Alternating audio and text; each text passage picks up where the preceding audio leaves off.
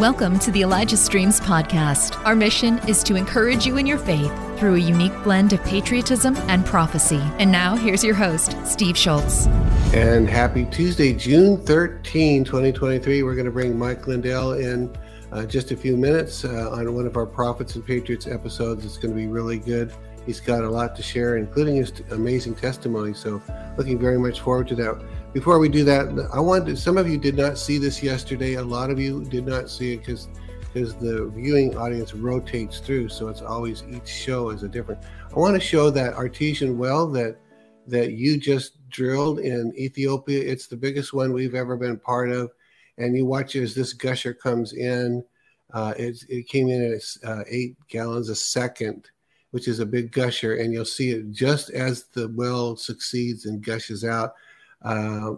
We don't normally do wells this big because this is going to serve a whole area. So with that in mind, let's go ahead and watch that, and then I'll be back. That's amazing. That's amazing. So eight gallons a second. It's an artesian well, which means it's already under its own pressure because of the rock formations beneath the earth. That's what makes an artesian well. It's got pressure underneath. With rocks surrounding it, and it just keeps pushing it out. So now let's go ahead and run then the spot about some of the smaller wells that we're doing as well. Here we go with that. Over 7 million people in Uganda lack access to safe, clean water. But you are changing that statistic by providing access to clean water. But there is still a need. There are still many who don't have access to clean water. Would you continue to help bring clean water to the beautiful people of Uganda? Donate today online at ElijahStreams.com. Oh, amazing. Thank you for so much. On behalf of ourselves, on behalf of the Lord, I'm put words to it. Thank you so much for providing life-giving water. That first one was in Ethiopia. This one, the second clip was in Uganda. So thank you so much. You're changing people's lives and bringing people to the Lord in very large numbers because of that. So, all right, time to bring in Mike Lindell. Quick, they want me to announce that Kim Robinson will be on tomorrow, so don't miss that. So it's time for Prophets and Patriots episodes. Here's Mike Lindell. Here we go.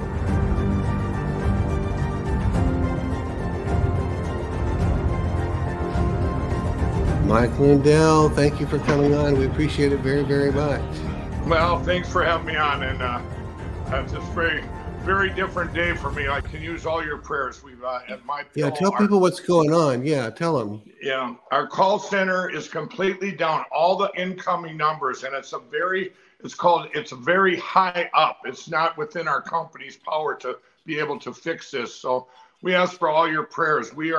This is catastrophic. It's never happened in all my years in business, and they're doing everything they can to try and correct the problem, but it's out of our control. So we can use your prayers, everybody. Absolutely, please do. And you had told us off the air how much you were losing an hour. It's talk about catastrophic. So please do pray. I used a call center one time years and years ago for a different business, and things weren't working at all. Suddenly went down. I feel your pain, man, and so. Yeah, our prayers are with you, Lord. Lord, we lift up Mike's Lindell's call center that he's using to do this.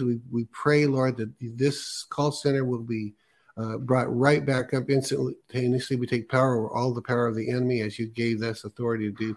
We send all the hosts of heaven, however many it takes, Lord, to bring this power back up and the phones back up in Jesus' name. Amen. Amen. Thank you. Mike, go ahead and tell us, you're sort of the man that needs no introduction, and yet, we've seen you with the election stuff and President Trump. We've seen you with My Pillow, it sounds like. So we don't need to introduce you that way, but most people have never heard your testimony. You've got quite a story of coming to the Lord, so I'm going to just turn that over to you. Okay. Well, you got to go all the way back, I guess. When I was 7 years old, and my parents divorced back in the late 1960s, and divorces weren't common then. And in fact, I got moved to another school and where I didn't know anybody, and I was the only kid from a divorced family, and and I'm not blaming all the stuff that happened to me on that, but the family, it just shows you what a broken family can do. And what happened is I either became very shy and didn't talk to people because I didn't know anyone, or I would show off. These two opposite extremes. I had a thing, hey, watch me climb out of this bus window, and I jumped from a moving bus window, I got into graduated, but I got into, I was brought up, I went to Bible school and all these things, and there was a lot of seeds planted back then for my faith. But I would have, when I graduated from high school, over the next 5 years, I remember at my class reunion, and I get to my class reunion, 5-year class reunion, and all of them were either had gotten married and starting families, or had advanced in their jobs, finished college, all these things. And I had done nothing but worked at a drive-in movie theater, and I had dropped out of college in the first quarter and worked at a grocery store, which I got fired at. But one of the things, when I got to this reunion, I kind of took over the reunion, and I was telling them all, I fell asleep on my motorcycle and crashed it going skydiving, and the same day my parachute didn't open, and I was telling about owing the mafia all this money for football bets, and they came to my house to break my arms at 17 years old. But I took over that reunion because that's all I had. But when I got home that night, I laid in bed, and this deep sadness came over me that I wanted what they had. And I would have these reactionary prayers to God all the time, praying, God, please get me out of this and help me. And I'll never do this again or this again. So I always had that kind of relationship. But God did answer my prayers, and I ended up getting married. I had a 20-year marriage, by then I'd manifested these wounds within me, and manifested into addiction. And I got into cocaine in the early 1980s, and anyone out there that says addiction is just some addict in the street, all homeless, is wrong. I mean, I've been there too, but addiction affects all of us, no matter how many forks we eat with, okay? And functioning addicts are everywhere, and it's just wounds. One of the things with me, as I found out later, was, addictions give you false courage. They mask pain and all these things. But for me, I had this wound of being a rejection wound, where you don't get rejected if you don't talk. So, if you'd have told me years later I'd be talking to this big voice to the country, I would have said, hey, that's wrong. That ain't going to happen. But I had a 20-year marriage, raised a family, very functioning addicts. I was always an entrepreneur, had different, once I became a carpet cleaner because my sister flooded a 3rd-story apartment building with her water bed. So I'm going problem solution, right? And so I had this parallel track of like I say, entrepreneurship along with addiction and everything. And I invented my pillow in 2004, but by then I had gotten into crack cocaine. Wow.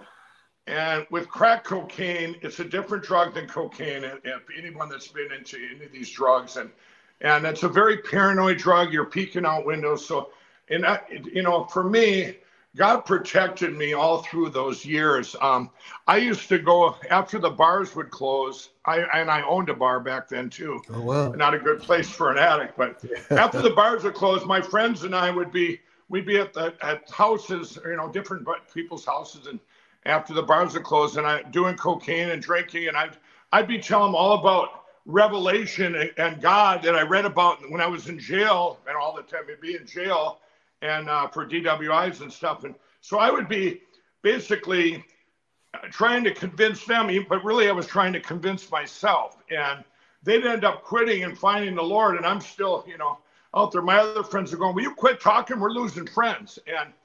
But one of the things is, in my life, I always looked at God's existence as mathematics. I would say, if this happens, it's a 1 in a million, or this is a 1 in a billion, or this could never happen. And when do you add them together and consider it a miracle? Well, my life was full of 14 near-death experiences.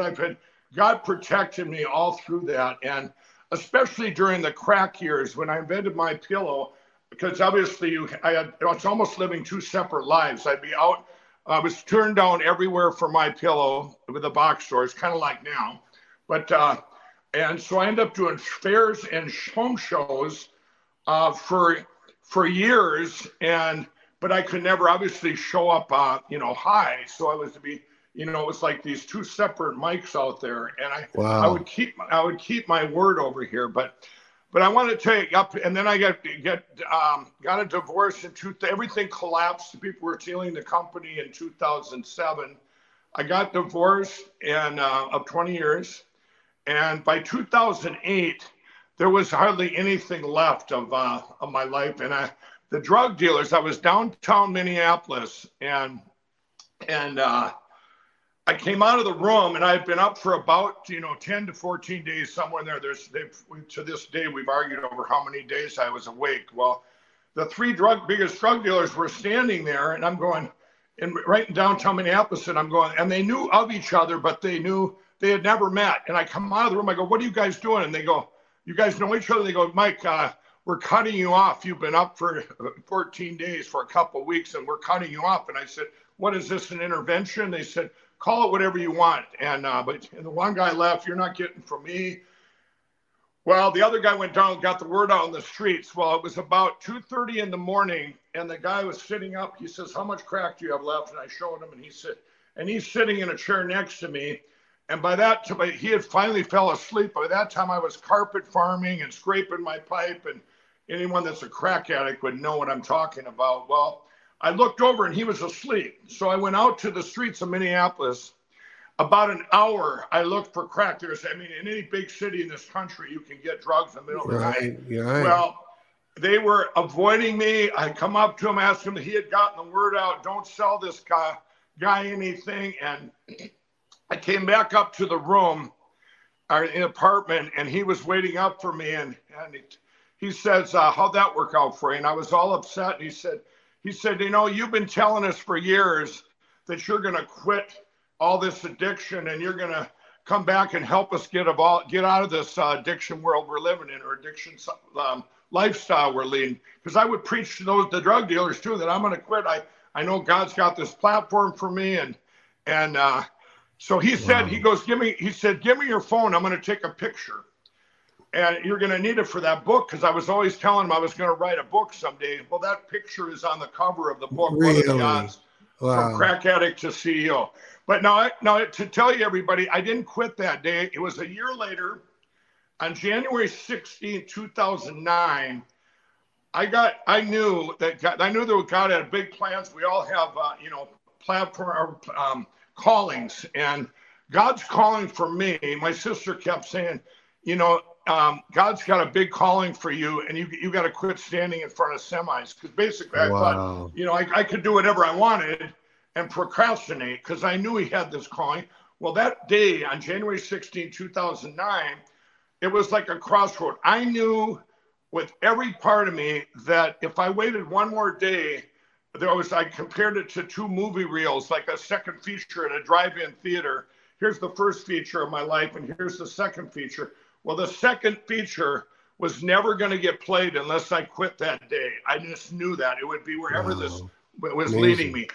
Now, I made sure that there was no money left. There was nothing physical left, because in my mind, I'm going, this would be the greatest comeback with God. All things are possible ever. Well, when I woke up that morning, it was like Groundhog Day. Something was different. And I was free. I prayed that night before I went to bed. I said, "God, if I have this big platform calling, I want to be freed of the desire for all these drugs, cigarettes, everything that I had addiction in. I wanted to be freed of that desire forever." And I was. I woke up and it was free of the desire. Well, now that was for me, that was such a change that I thought that's when I had when I came to Jesus, right? That's when I thought I had, that I was saved. Well, you have to fast forward, everybody. I'll go to the spring of 2015. And in that spring, I was writing my book. Then I had all these stories laid out on a table. And this pastor had said, "I don't know what to leave in or what to leave out." And he said, "Mike, pick any one of your stories." And I grabbed one. And he said, read it. And I read it, and there was a miracle within that story and that little piece of my life. And he said that a normal person would have surrendered to Jesus on the spot just by that. He said, maybe all this has happened to you so that you can, for you, so that you can actually, I was always, show me more, Jesus, show me more, God, Wow. And it really resonated with me. And I had met my current wife, Kendra, and she had told, I met her in 2014. And by that time, my pillow was millions of dollars in debt. And we were within 2 days of going under. And she said, pray, we prayed for favor. But she kept telling me, you don't have a personal relationship with Jesus. And I go, yes, I do. I believe in God. I believe in God. I always wear my cross on TV. And in fact, I would argue with people that called in, and I'd have Christians call in and saying, you're just wearing that cross to sell pillows. And I'm going, and I would send them pictures of me being in the crack house with that cross on, right? Back in the day. And then if atheists or somebody would call that didn't believe in God, I would argue with them rather than selling them a pill, argue with them about God, and they'd get saved. And I go, there, take that. No, but for me, more things had to happen. I was always, show me more, God, show me more. And the spring of 2015, things started happening to me. I had a dream that I would meet Donald Trump in a room. And I'm going, why would I want to meet Donald Trump? I had heard about him, of course, everybody had. Well, then a month later, he runs for president. And it's quite a story over those next couple years of things that happen that I know, could only happen with God. All things are possible. Well, it got to be February 18th, 2017 is the day that I was invited to this thing called a drop zone. It's actually for veterans, even though I'm not a veteran. It was a miracle that I was even in that program. Yeah, it was a short program. And I went in there with hope. And on the second day, on February 18, 2017, I did a full surrender that day. And it was the biggest relief. I had forgiven myself for something that everybody else and God had already forgiven me for. And here I was able to, 2 months later, actually go out in front of 60,000 people. My biggest fear of speaking to two people in the same room, it was gone. And my friends, I remember my friends seeing me at the White House. I was invited to the White House right during that time. And I had already been saved. And I'm sitting next to the president. I'd only met him one other time. And he went out publicly all over the world where I'm sitting next to him as a manufacturer summit. And all my ex-crack friends are going, what is this crack addict doing sitting next to the president? He goes, Jesus is real, because that would be impossible. So totally. It's been a long journey, but it's been there's that picture of you right there. They threw that up there. Right. No. Wow. So when I thought I had been saved, because it was such a difference in my life of being freed from the addictions, it took another 8 years before I did a full surrender. Really? Yeah. Well, that's interesting, because when you surrendered, the one that you just described a minute ago, that was like 6 years ago only. Is that right? Yeah. February 18, 2017. So you are, in many ways, you could almost be considered even now a baby Christian, as it were. Absolutely. That's crazy. My wife says it to me all the day. It's a total difference of having that personal relationship. And I want to tell everybody, one of the biggest differences I have is, everyone comes to me, Mike, I prayed for this. I prayed for Donald Trump to get back in office. I prayed for this economy, or whatever they prayed for. It doesn't come to fruition. And I said, that might not be God's will. Those are reactionary prayers. I grew up with them.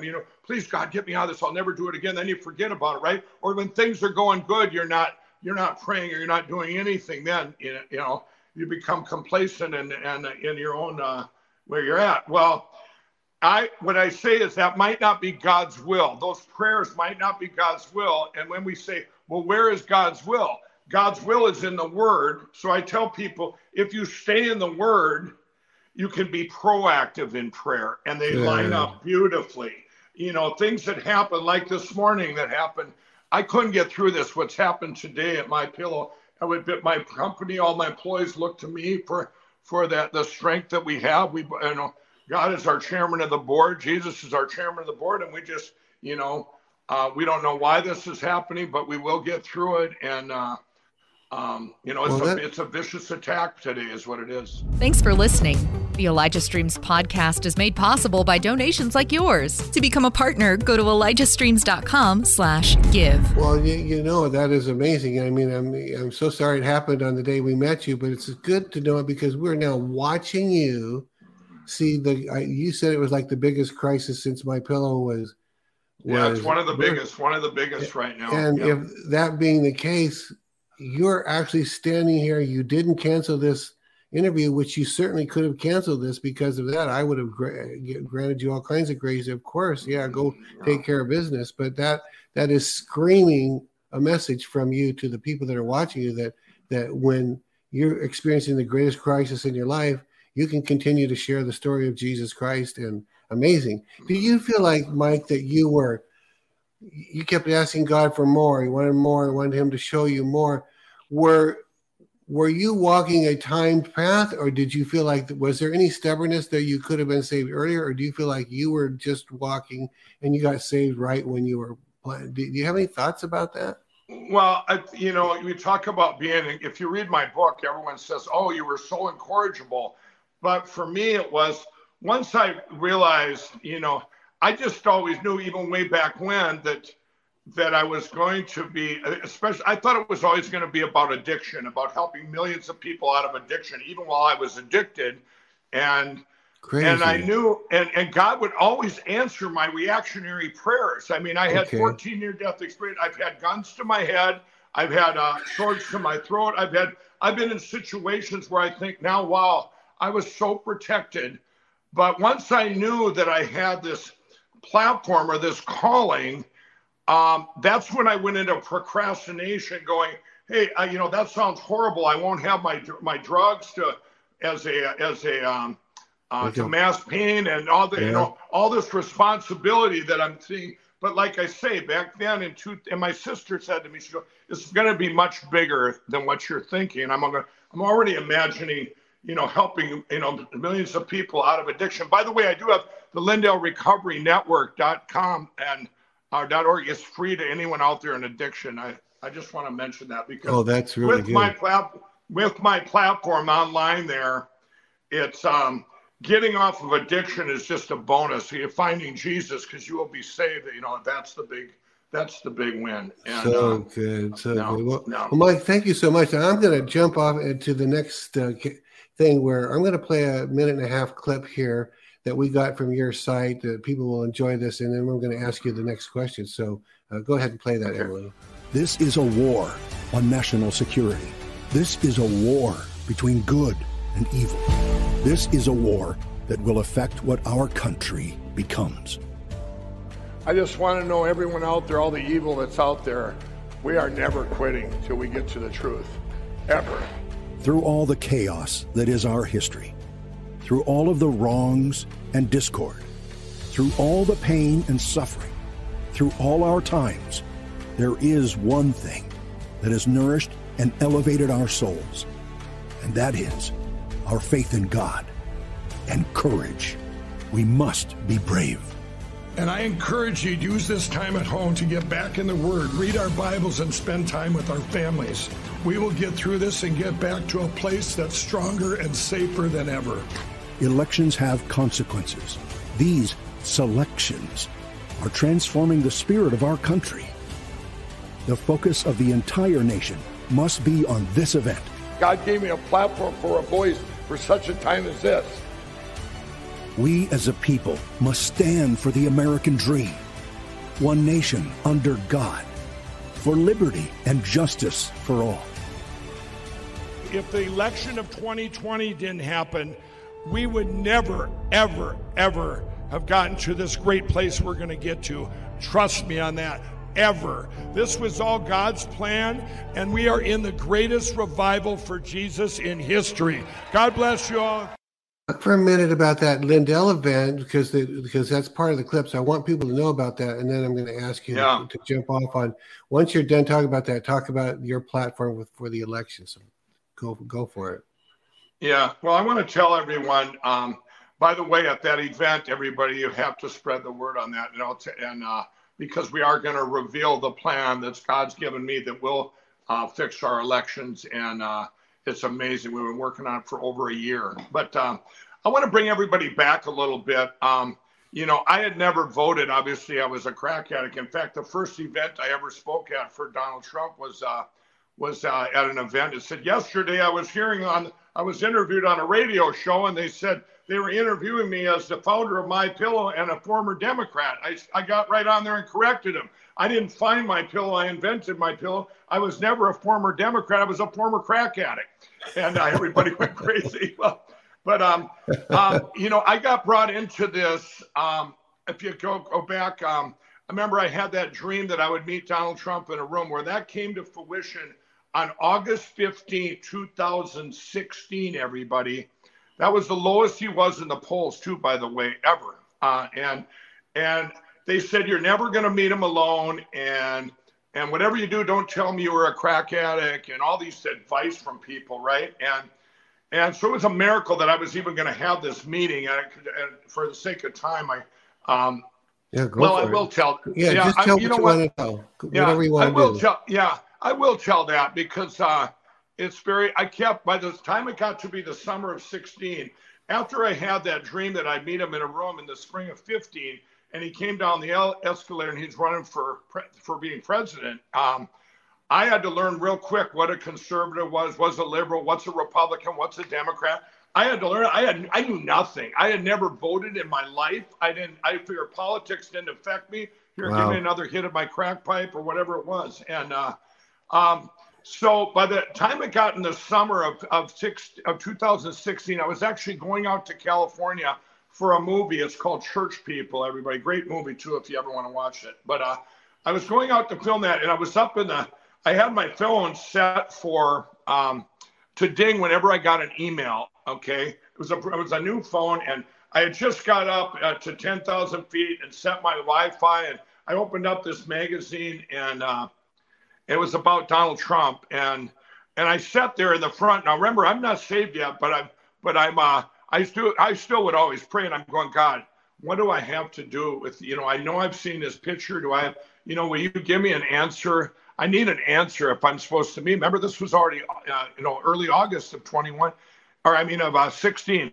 At that moment in time that I prayed, I get my phone ding. It says, Mike, this is Donald Trump. Will you meet me in New York City at Trump Tower? I'm going, God, and the guy next to me, he couldn't speak English, and the flight attendant's going, are you okay? I go, yes, it's a miracle. And it wasn't that I was going to meet Donald Trump. It's that my prayer was answered in real time. Oh, look at that. Directly, real time. So that meeting ended up coming to fruition then. I got out there August 15, 2016. I could tell you all things that led up to that. Can I ask you real quick, not to interrupt the story, but why did he want you to come out? What was his motivation? I didn't know at the time. I didn't know at the time. So, I went into this, but I knew that, God had lined it up. I just knew this is what, for me, was one of those things that happened, that God is real. I was actually out overlooking Central Park at 3 a.m. on the morning of the 15th when I met him. And I just started bawling. I'm going, God, why am I, what am I picked for here? What does this have to do with all me? I'm just an entrepreneur from Minnesota, an ex-addict. And anyway, I get there, and remember, they said I'd never meet him alone. When miracles started happening, where people kept getting peeled off or ready to go in his office, and at 10 o'clock came, the last guy gets peeled off by a phone call, and his longtime executive assistant came and got me and said, you don't have to wait for them, go right in. And it was just the way it was. It was him and I. He looks, he says, Mike, you always wear your cross. He said, are you a Christian? I said, yes, Mr. Trump, and this is a divine appointment. Well, what it was then, we started talking back and forth, and I found out he basically was asking me, doing his due diligence about me manufacturing here in the USA, doing my own manufacturing for MyPillow, and how does this work out? And he started asking me that, and right away I go, Yeah, I go, I used to be a crack addict, and I kind of went like this. I didn't listen to him. And and I said, I'm going to have a recovery network, a Lindell recovery network that's going to help millions of addicts. And he said, I'm going to stop the drugs pouring into the southern border. And it was this 40-minute talking. It was like God. a friend that it was like instant, friendship Bonding there. That was just like. Yeah, he really cared about what I had to say, I was just amazed by that. But then I left there and I went and talked to a lot of his employees, and every one of them said the same thing. Great man, great leader, but he had done something for them personally to help them. And if you know, in 2016, not one of his employees came forward and said anything negative, even though they tried to make or buy him off to say something, but they were just, such a great boss that then none of them could even go across that line. Well, anyway, I got back to Minnesota then, and I was against the advice of my board, who said, if you do a press release, which I was the media's darling then, if they said, how many employees you got? ABC, NBC, CNN, Fox News, they'd all come flocking in going, look at this manufacturing, the American dream here, right? What a story from an ex-crack addict to thousands of employees. So I get back to Minnesota, and I wanted to do a press release just saying I met Donald Trump. I didn't even put what we talked about or anything. And my one guy, my corporate attorney says, if you do that, you're going to lose half our company or half our business. And I went out in the hallway and I was upset. And one of the gal on the board came out and said, we didn't get all this way by you not listening to God. And I went back in there. I said, we didn't get all this way by me not listening to God. We're doing that press release. Well, then we did it, everybody, and we were attacked. I was called a racist. I was just attacked like you wouldn't believe, but I didn't realize that those were hired attackers. They weren't people. This is on your social media and your platforms there. And the Better Business Bureau took us from an A+ to an F, if everybody remembers back then, and made a national press release out of it. We were attacked like I've never been attacked. I'm going, but I just knew, that praying to God, well, that was the reactionary prayer. Remember, I wasn't saved yet. That was the fall of 16. And then I'm praying, God, did I make a mistake? Please, God. So all those things that happened led me to get saved on February 18, 2017. Now I'm going to go forward, everybody. We all know, the attacks. When I spoke, and you just seen it on that little clip there, when I spoke at the Rose Garden that time for manufacturers, and when I was put out there right before the China virus, when I did that, I said, we need to spend time in your Bibles, reading and with our families. I was attacked like you wouldn't believe. I did 107 interviews in 5 days, but it was good interviews and also people attacking over here. It was, I'm going, what did I say? It was like, but those were all training to get up to where we are now. We're probably the most attacked company, next to Donald Trump and then in the country. Well, anyway, I want to tell everyone the miracles, though, that we're in right now. Yeah. Is if you go back, and I'm going to tell everybody this, if we hadn't had an election night on November 4th at 3 a.m., if it wouldn't have broke the algorithm, Donald Trump was going to win all those states anyway. Despite the cyber steal, he was going to win anyway. And you know what? They miscalculated, and that made these deviations come up where they stopped everything for a week.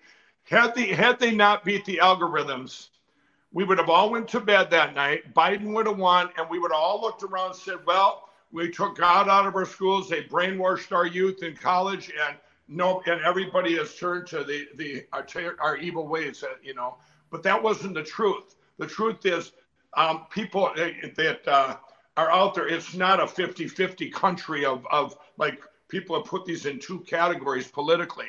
Well, anyway, so we would have lost our country forever. The next thing is on December 14th, if they would have overturned it then and said Donald Trump's won, I was speaking out front of the Supreme Court then, we would have lost our country forever. Really? And everyone's saying, what? Yeah, and now I'm going to tell you on where I was on January 4th. I'm going to give you some significant dates, everybody. On January 4th of 2021, I was down in Georgia when they were doing the runoff for the two senators. I'm sure everybody remembers this. When they did that, I got on my knees and I prayed to God that they would steal both those senators. And now don't ever go, well, Mike, you did this to us. Well, let me tell you, if I was their marketer, I would have said, give them back Republicans so they shut up about this election. It was out everywhere. The cyber evidence, there was so much evidence out there of so much crime and so much election crime. Well, it would have been very easy for them to shut up the country and just give back a Republican. They already had 3 corrupted uniparty senators anyway. They didn't need any more. And so if they would have done that, everyone over here would have been, the whole country would have said, oh, well, get them back in 2022. We still have the Senate. We'll just campaign harder. You couldn't campaign any harder, everybody. Now, I want to tell you this. When they stole them both, everybody remembers where you were at. And everyone's going, hey, maybe there was election crime, because your heart sank. It was over. You heard those rumors are going to pack the Supreme Court and our country's gone forever. That's the way everybody felt that day. But evil is greedy. And thank God that evil is greedy. But they had a backup plan. And what that backup plan was January 6th, everybody. On January, and a couple of the most important dates in history have been overlooked. And that's January 7th and 8th. Really? Those 2 days, everybody, were the days that they tried to turn out our lights forever, meaning our voice. When Ronald Reagan said, we're like a beacon on a hill, a light on the hill, and if the lights go out here, they go out everywhere. 1.2 million Americans got deplatformed on the 7th and 8th, including Donald Trump's Twitter account. I had no idea people. That literally happened just like that. And it happened right after January 6th. They went to silence everybody. If you were a church, you got deplatformed on YouTube, Vimeo, Google, all these places, Suckabucks, Facebook, Twitter, all these things, you got deplatformed that day. Those were the people that had spoke out about the elections. And the ones that hadn't spoke out, they didn't get deplatformed, but they were in fear. They were in such fear because of January 6th. If they spoke, they were in fear they'd be hauled away like others did, all these things. But also on January 7th, what was overlooked there was John Ratcliffe, the head of the National Defense, whatever, came out and said China intruded into our election. And that was a letter he put out on January 7th. Now, those 2 days, I compare it to, when I was growing up, we had black and white TVs, and they went down to we turned them off, and they went down to a little tiny blue dot. And we sat there, and we turned it back on, and it all came back to life. Well, that dot, everybody, was our voice. One of the best marketers in history was Goebbels for Hitler. And the propaganda they put out and the fear they put into people, they took away people's voice in Germany, in Nazi Germany. Our voice was that little dot. But I'll tell you, on January 9th, I was given evidence on January 9th that I believe changed everything. And they gave me this evidence, and I tried to get that to the president on January 15th. It has a government restraining or a gag order on it. But when I went to the White House on January 15th, I needed to get that release signed, and I'll fast forward through that. I get pushed from the president upstairs to the I remember that. I was going to ask you about that today, Mike, because I thought, who's coming against this guy inside the White House? So yeah, go ahead. Right. So when I got there, I had 2 things with me. Lawyers had given me this envelope that was sealed, which I didn't know what was in there. It said, if you get a meeting with him, remember everybody, this is January 15th of 2021. This is 9 days after January 6th, 5 days or whatever it was before the inauguration, or this hoax inauguration. Yeah. Well, anyway, I get in there and I get this. That was a miracle even to get a meeting with the president then. Mm-hmm. But I get in there and there's one guy in the room and another one, and I show him this evidence. This piece of cyber evidence. For me, it explained everything. For 2 months, one of the things that bothered me the most back then was all the states had people that voted in their state that didn't live in their state or had passed away, one or the other, or both. Well, it was actually both. And I'm going, wait a minute. In Minnesota, 5,000 people didn't march in Wisconsin, say, hey, y'all come with me. We're going to commit a felony. We're going to commit a crime anyway, and vote for Biden or vote for whoever. people are genuinely good people. In Nevada, 8,000 people march into Nevada and vote illegally. I didn't believe it. Help Elijah Streams continue to reach people around the world. All donations go toward making Elijah Streams and the Elijah Streams podcast possible. Visit ElijahStreams.com/give and become a partner today. Well, then when I got the evidence, I could see it was all done with computers, right? Well, or most of it. So what I did, I get in there with the president and I show him this, and I said, there's a government order on it. There was a guy named Dennis Montgomery. And I said, but he worked for the government with the CIA. He had all this, but it has a state secret act on it that has to be released. So I tried to get the president, can you sign this? And we're fine. We can release all the evidence. It's over. And then he says, well, bring it upstairs to the lawyers. He had a guy there. Bring it up and have the lawyers look at it. And he was being careful. Well, then they said, and this came from other lawyers, as some recommendations. And he opened it up, and the first recommendation was actually to fire the guy that was sitting there pushing back on this. That was what I consider a bad guy. And they bring that in. Now that's opened up. They bring it upstairs to lawyers. They bring me back downstairs at the West Wing of the White House. And they said, it's going to be a couple hours before you can meet with them. You just will go. And I said, I am not leaving until that man in that other room, that president, tells me I can go, because I'm not leaving. So they went back upstairs upset. Now, I asked the gal if I could use my phone. You can't use your phone in there. But it was 5 days, it was January 15th. She goes, so you know what, Mike, go ahead. So I walked outside the West Wing of the White House where just that Marine stands there. There's no one else out there. I'm talking to my son about my pillow or whatever we were talking about. And I look over the hill and the media is coming running at me like a herd of buffalo, tripping over the cameras over the horizon. That picture had been taken by the Washington Post, the famous picture that says martial law, as I'm on my phone, and it says martial law. I had no idea. I've never read that, everybody. The guy had just handed me back them papers, so that had been opened up, right?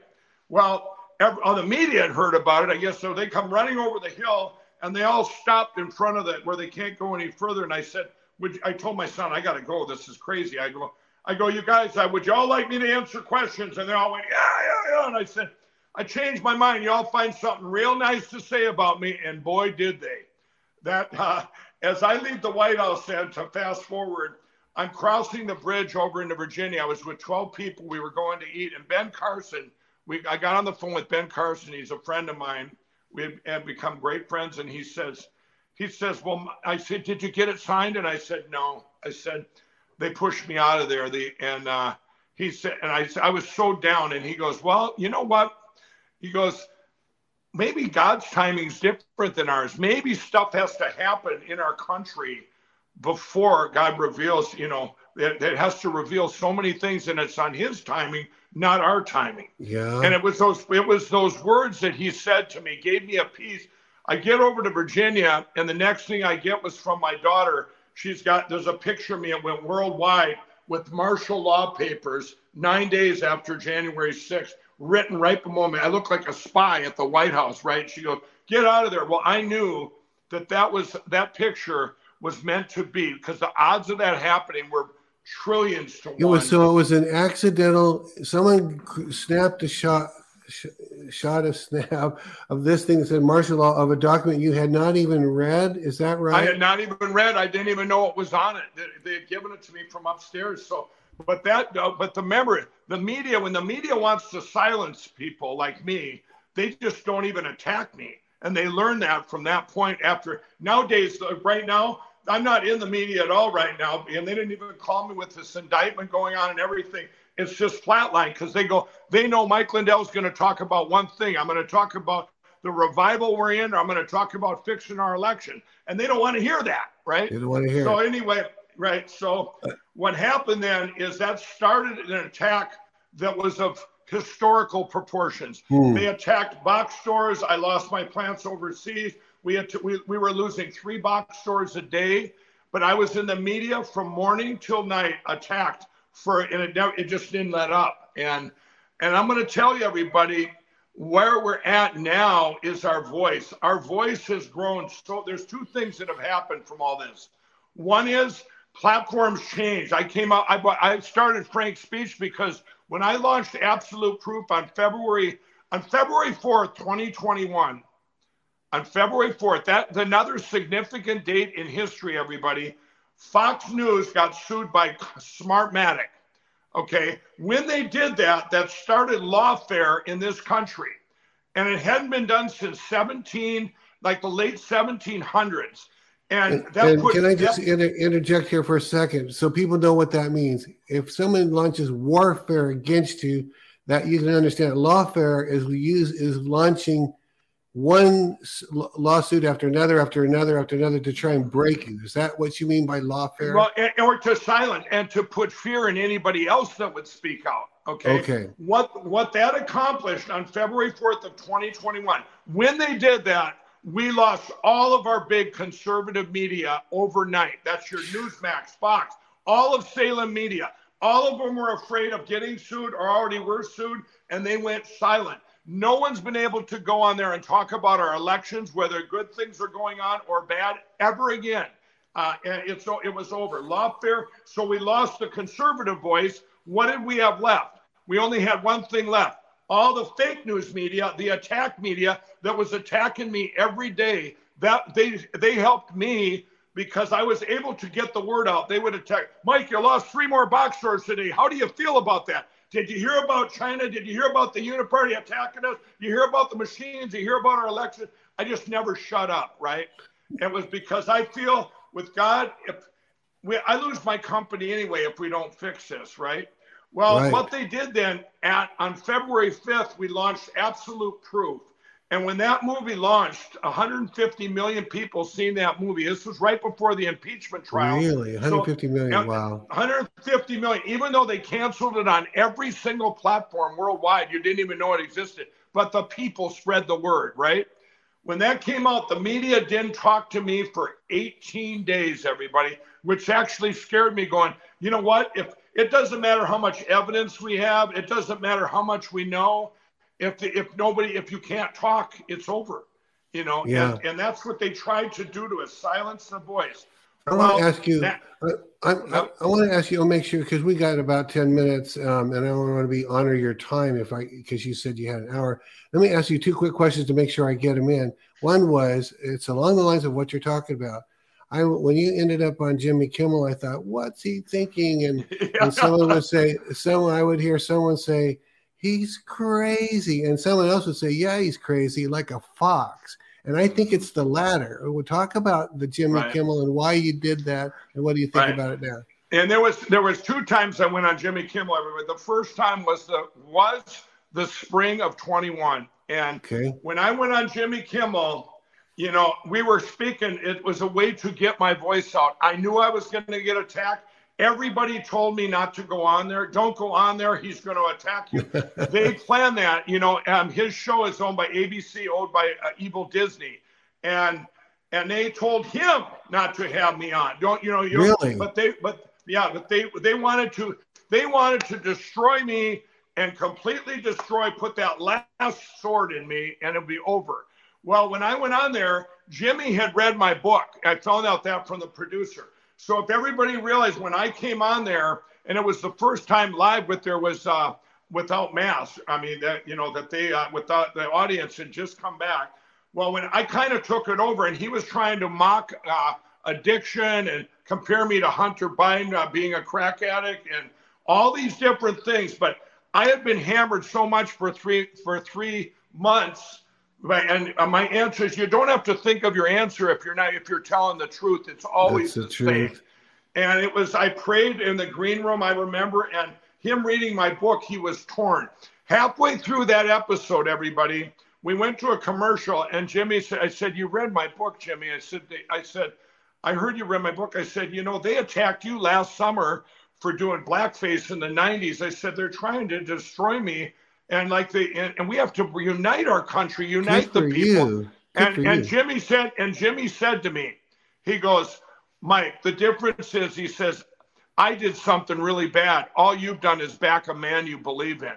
So Jimmy was torn. He had been torn by that book. And when that show aired, tens of millions. It was his most watched episode, I think, of that whole year. But tens of millions of people seen hope, that they've seen that voice that was gone. You didn't hear about anything, that there is truth out there. There is evidence out there. It backfired on what they wanted to do. It completely backfired. And the one that I saw was the one where they had you stand inside the claw machine. The machine. Thing. Now that one was go ahead. And that one was recent. Everybody, if you get a chance, go watch that. Once again, when the media silences me, okay, which they've done, where they don't talk or attack me, Jimmy had made a thing on his show because him and I have become kind of strange. All the people on the left have become somewhat friends. I've witnessed to so many people on the left. A lot of the media on the left, everybody, I have to tell them to attack me more in their articles or their bosses will not print it. I say, you gotta call me some more names here or your bosses will never print it. Unbelievable. When I went on Jimmy Kimmel on there, that was not scripted. And he had made a comment on TV that the only way we'll have Mike Lindell is if he gets inside a claw machine because he's not vaccinated. And when what really helped me there, I was in the green room again, and Jimmy had done this whole like monologue thing that everything I wanted to get the word out, he had already said in that. So I had a piece about me because I always worried that I needed to get the word out. But the way he put the questions, it was one thing after another with that little kid going, it's rigged, it's rigged, it's rigged. But Jimmy said something to me right out of the gate, everybody. He said, Mike,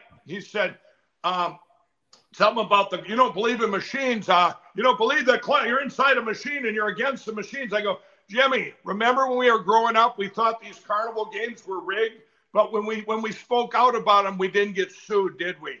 And that was what, that resonated with him. And after I was done, everybody, after it ended, Jimmy invited me upstairs, and he hadn't done that the last one. His parents were there to meet me. Really? And his mother, they came just for that. And his mother said to me, Mike, your people attack my son all the time. And I'm going, well, I don't know what people you're talking about, but you do know your son attacks a lot of people himself. And she goes, you're so special. We read your book. And she was just looking for that reaction.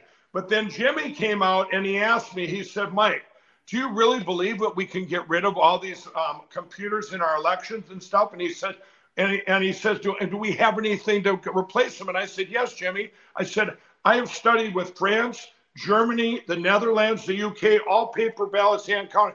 We developed a better system here than all of them put together. And he actually was encouraging, because it's part of his shtick out there. He's very torn.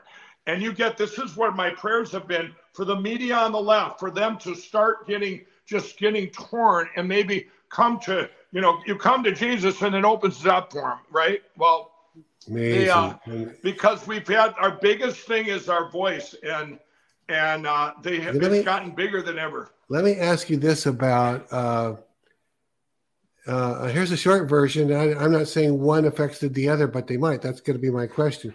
Bed Bath & Beyond existed, then they refused to carry Mike Lindell products anymore, and now they don't exist. They went bankrupt. Is there a connection, do you feel, or what are your thoughts about that? Yeah, and I've seen people putting up memes and stuff when that happened. You shouldn't have done this to my pillow and that, but you know what? I prayed for them. I prayed for they had some very tragic things happen there because they made horrible decisions back then, as did a lot of other ones that I could name. Your Kohl's of the world, your Costco's, all of them attacked. HEB in Texas. I mean, none of them have taken anything back, or we've circled back to them, and they're still afraid of something that these aren't their real customers. Their real customers, they wanted my pillow, and there's a big, it was horrible decisions, and I pray for them that a lot of people lost their jobs and over management making decisions, going woke. Walmart did this to me last year. That really hurt us. And I put right up on Frank's speech, the chairman's talking to Hunter Biden, a 40-minute conversation. Wow. I just pushed back and going, all your stuff, you copy people and make it in China. Shame on you, Walmart.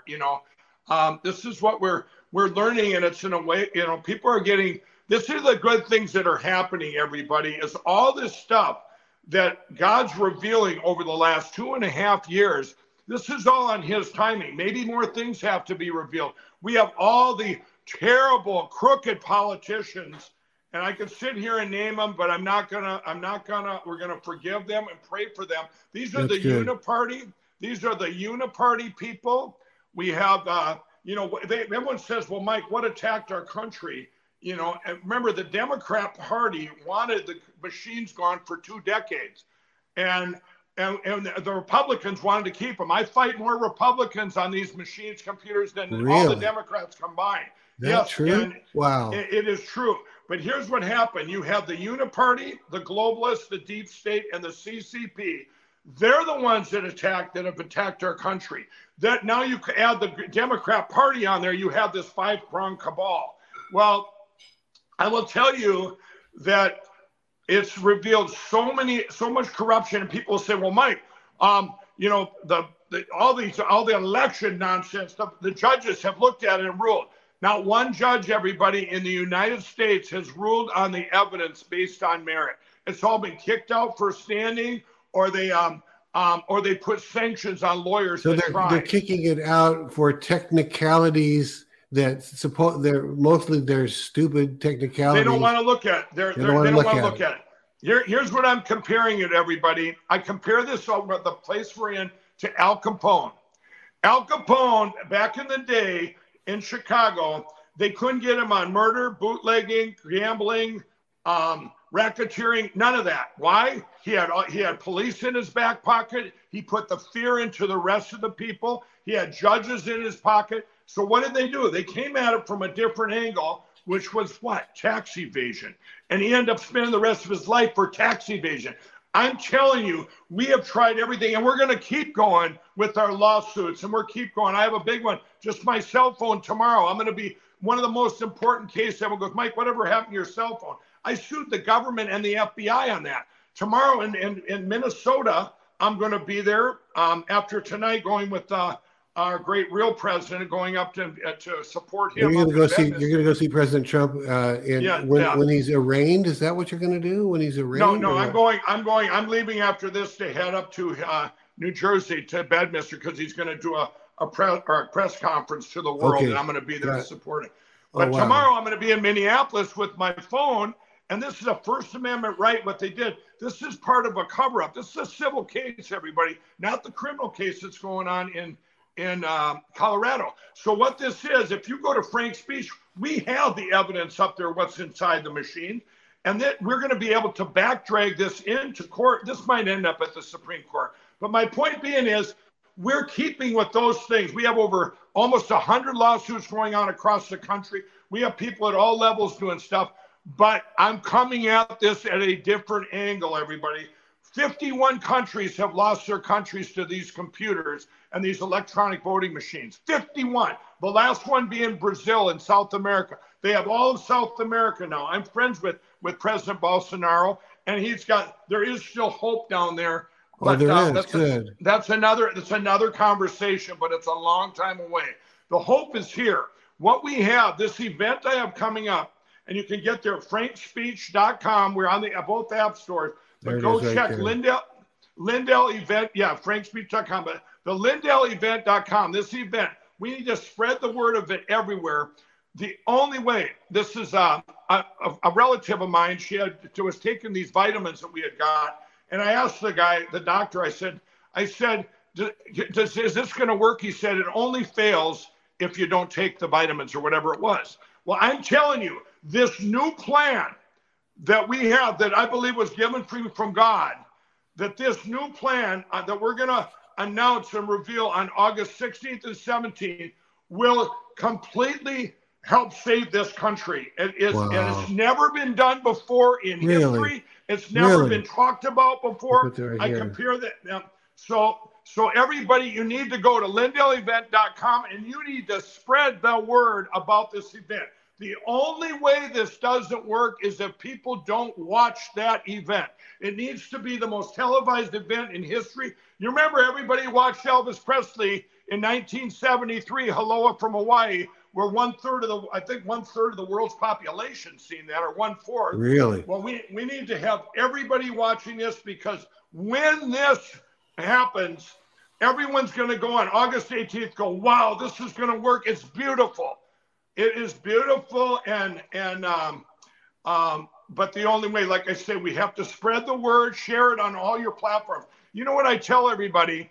Don't just live on one. The media has changed. The people that have lost hope out there, they're probably watching Fox News all day long. You're not going to get your country back by watching a president fall up the stairs or can't talk right. That's all deflection, everybody. You can badmouth them all you want and talk about Ukraine, talk about all this other stuff, or even in this indictment. This is all deflection. This is what they want. They do not want Donald Trump coming back to lead us, but they definitely don't want the machines gone, okay? They want selections. The Uniparty's been doing it for a long time, and we lose our country. We have one chance in history to change the course. So, God has given us grace. I just want to say this. When I prayed at the Rose Garden at the beginning of this, you showed the clip. I said, God has given us grace for such a time as this. People look at me all the time and say, well, Mike, this doesn't feel like grace. Oh, yeah. We've been given grace right now. When you see things happening all around you, it's happening for a reason. And when we get to this great place, you're going to say everything had to happen for a reason. And you know what? If the biggest reason is we're in the biggest revival for Jesus Christ in history, there you go. People are turning for hope, and that hope is Jesus. There you go, Mike. So, Mike Lindell, I'm so grateful for you, and man, you have. I know Mike Pillow was everything, but it's like the real contribution in life is not the comfortable pillow that I even own myself. I do, very comfortable. But the real contribution is what you've been doing these last few years. After you've only been saved, if I heard that right, about 6 years. Is that? Yeah. By the way, right. Do you have a photographic memory? You knew all those dates off the top of your head. Does that come natural to you? Well, I used to be a professional card counter. You'll have to read my book. You were? Oh, I need to read that then. So one of the things is that, I took calculus, I believe, in 9th grade. One of the things I'm skilled in are numbers and deviation in numbers. So this is another thing with all these deviations that happened in our elections. I look at this with, I look at numbers every day. So that was right in my wheelhouse there of that. Wow. I really believe God prepared myself and so many millions of others for such a time as this. We're in the greatest time to be alive, everybody. This is the greatest time. I know you got to go. Let me just ask. So if I'm reading this right, and even what you said there in the Rose Garden, I think I'm reading it right when you're saying now, when it was first stolen, we tried to reverse it right away. But now, 1.5 years, 2.5 years, 3.5 years, whatever it is, I get confused of how long it's been. Since then, we have now seen tons and tons and tons and tons of exposure, and the half of it hasn't been told yet. So now, are you saying it was a grace that this thing got stolen so that this stuff could all come? What would you say? Absolutely, that is the grace, everybody, and 100%, you're spot on. Another part is this: if you go to December of 2019, everybody's physical lives got better. It was the highest consumer confidence ever. I don't care where you started. Physically, it was better. Best unemployment. Everything was great. Right? But you think people were on their knees going, thank you, Jesus, thank you, and coming to the Lord? No, absolutely not. Now they're pouring into Jesus. Crazy, because wow. they're looking for hope, and that hope is Jesus. But the grace is that evil was caught, and evil is greedy, everybody, and maybe more has to be revealed before we get to this great place. But just enjoy where we're at and just look at it from a different point, that everything you're praying for, if you're praying and it's not coming true, it might not be God's will. So stay in the Word, get it, and that's where God's will is, and be proactive in prayer, and it'll be amazing. Perfect. Thank you so much, Mike. I hope we can do this again. God bless you, everyone. A quick reminder that Kim Robinson will be with us in the morning, 11 o'clock Pacific. Thank you again, Mike. I appreciate it so much. Thank you. God bless you all. Everybody. Thank you. See you all later. Thank you. Okay, bye-bye. This has been Elijah Streams. Thanks for listening. For more episodes like this, you can listen to the Elijah Streams podcast at ElijahStreams.com, on Apple, Google, and Spotify. Join us live every weekday at 11 a.m. Pacific Time at ElijahStreams.com, on Rumble and Facebook. Elijah Streams is part of Elijah List Ministries. Go to ElijahStreams.com/give to become a partner today.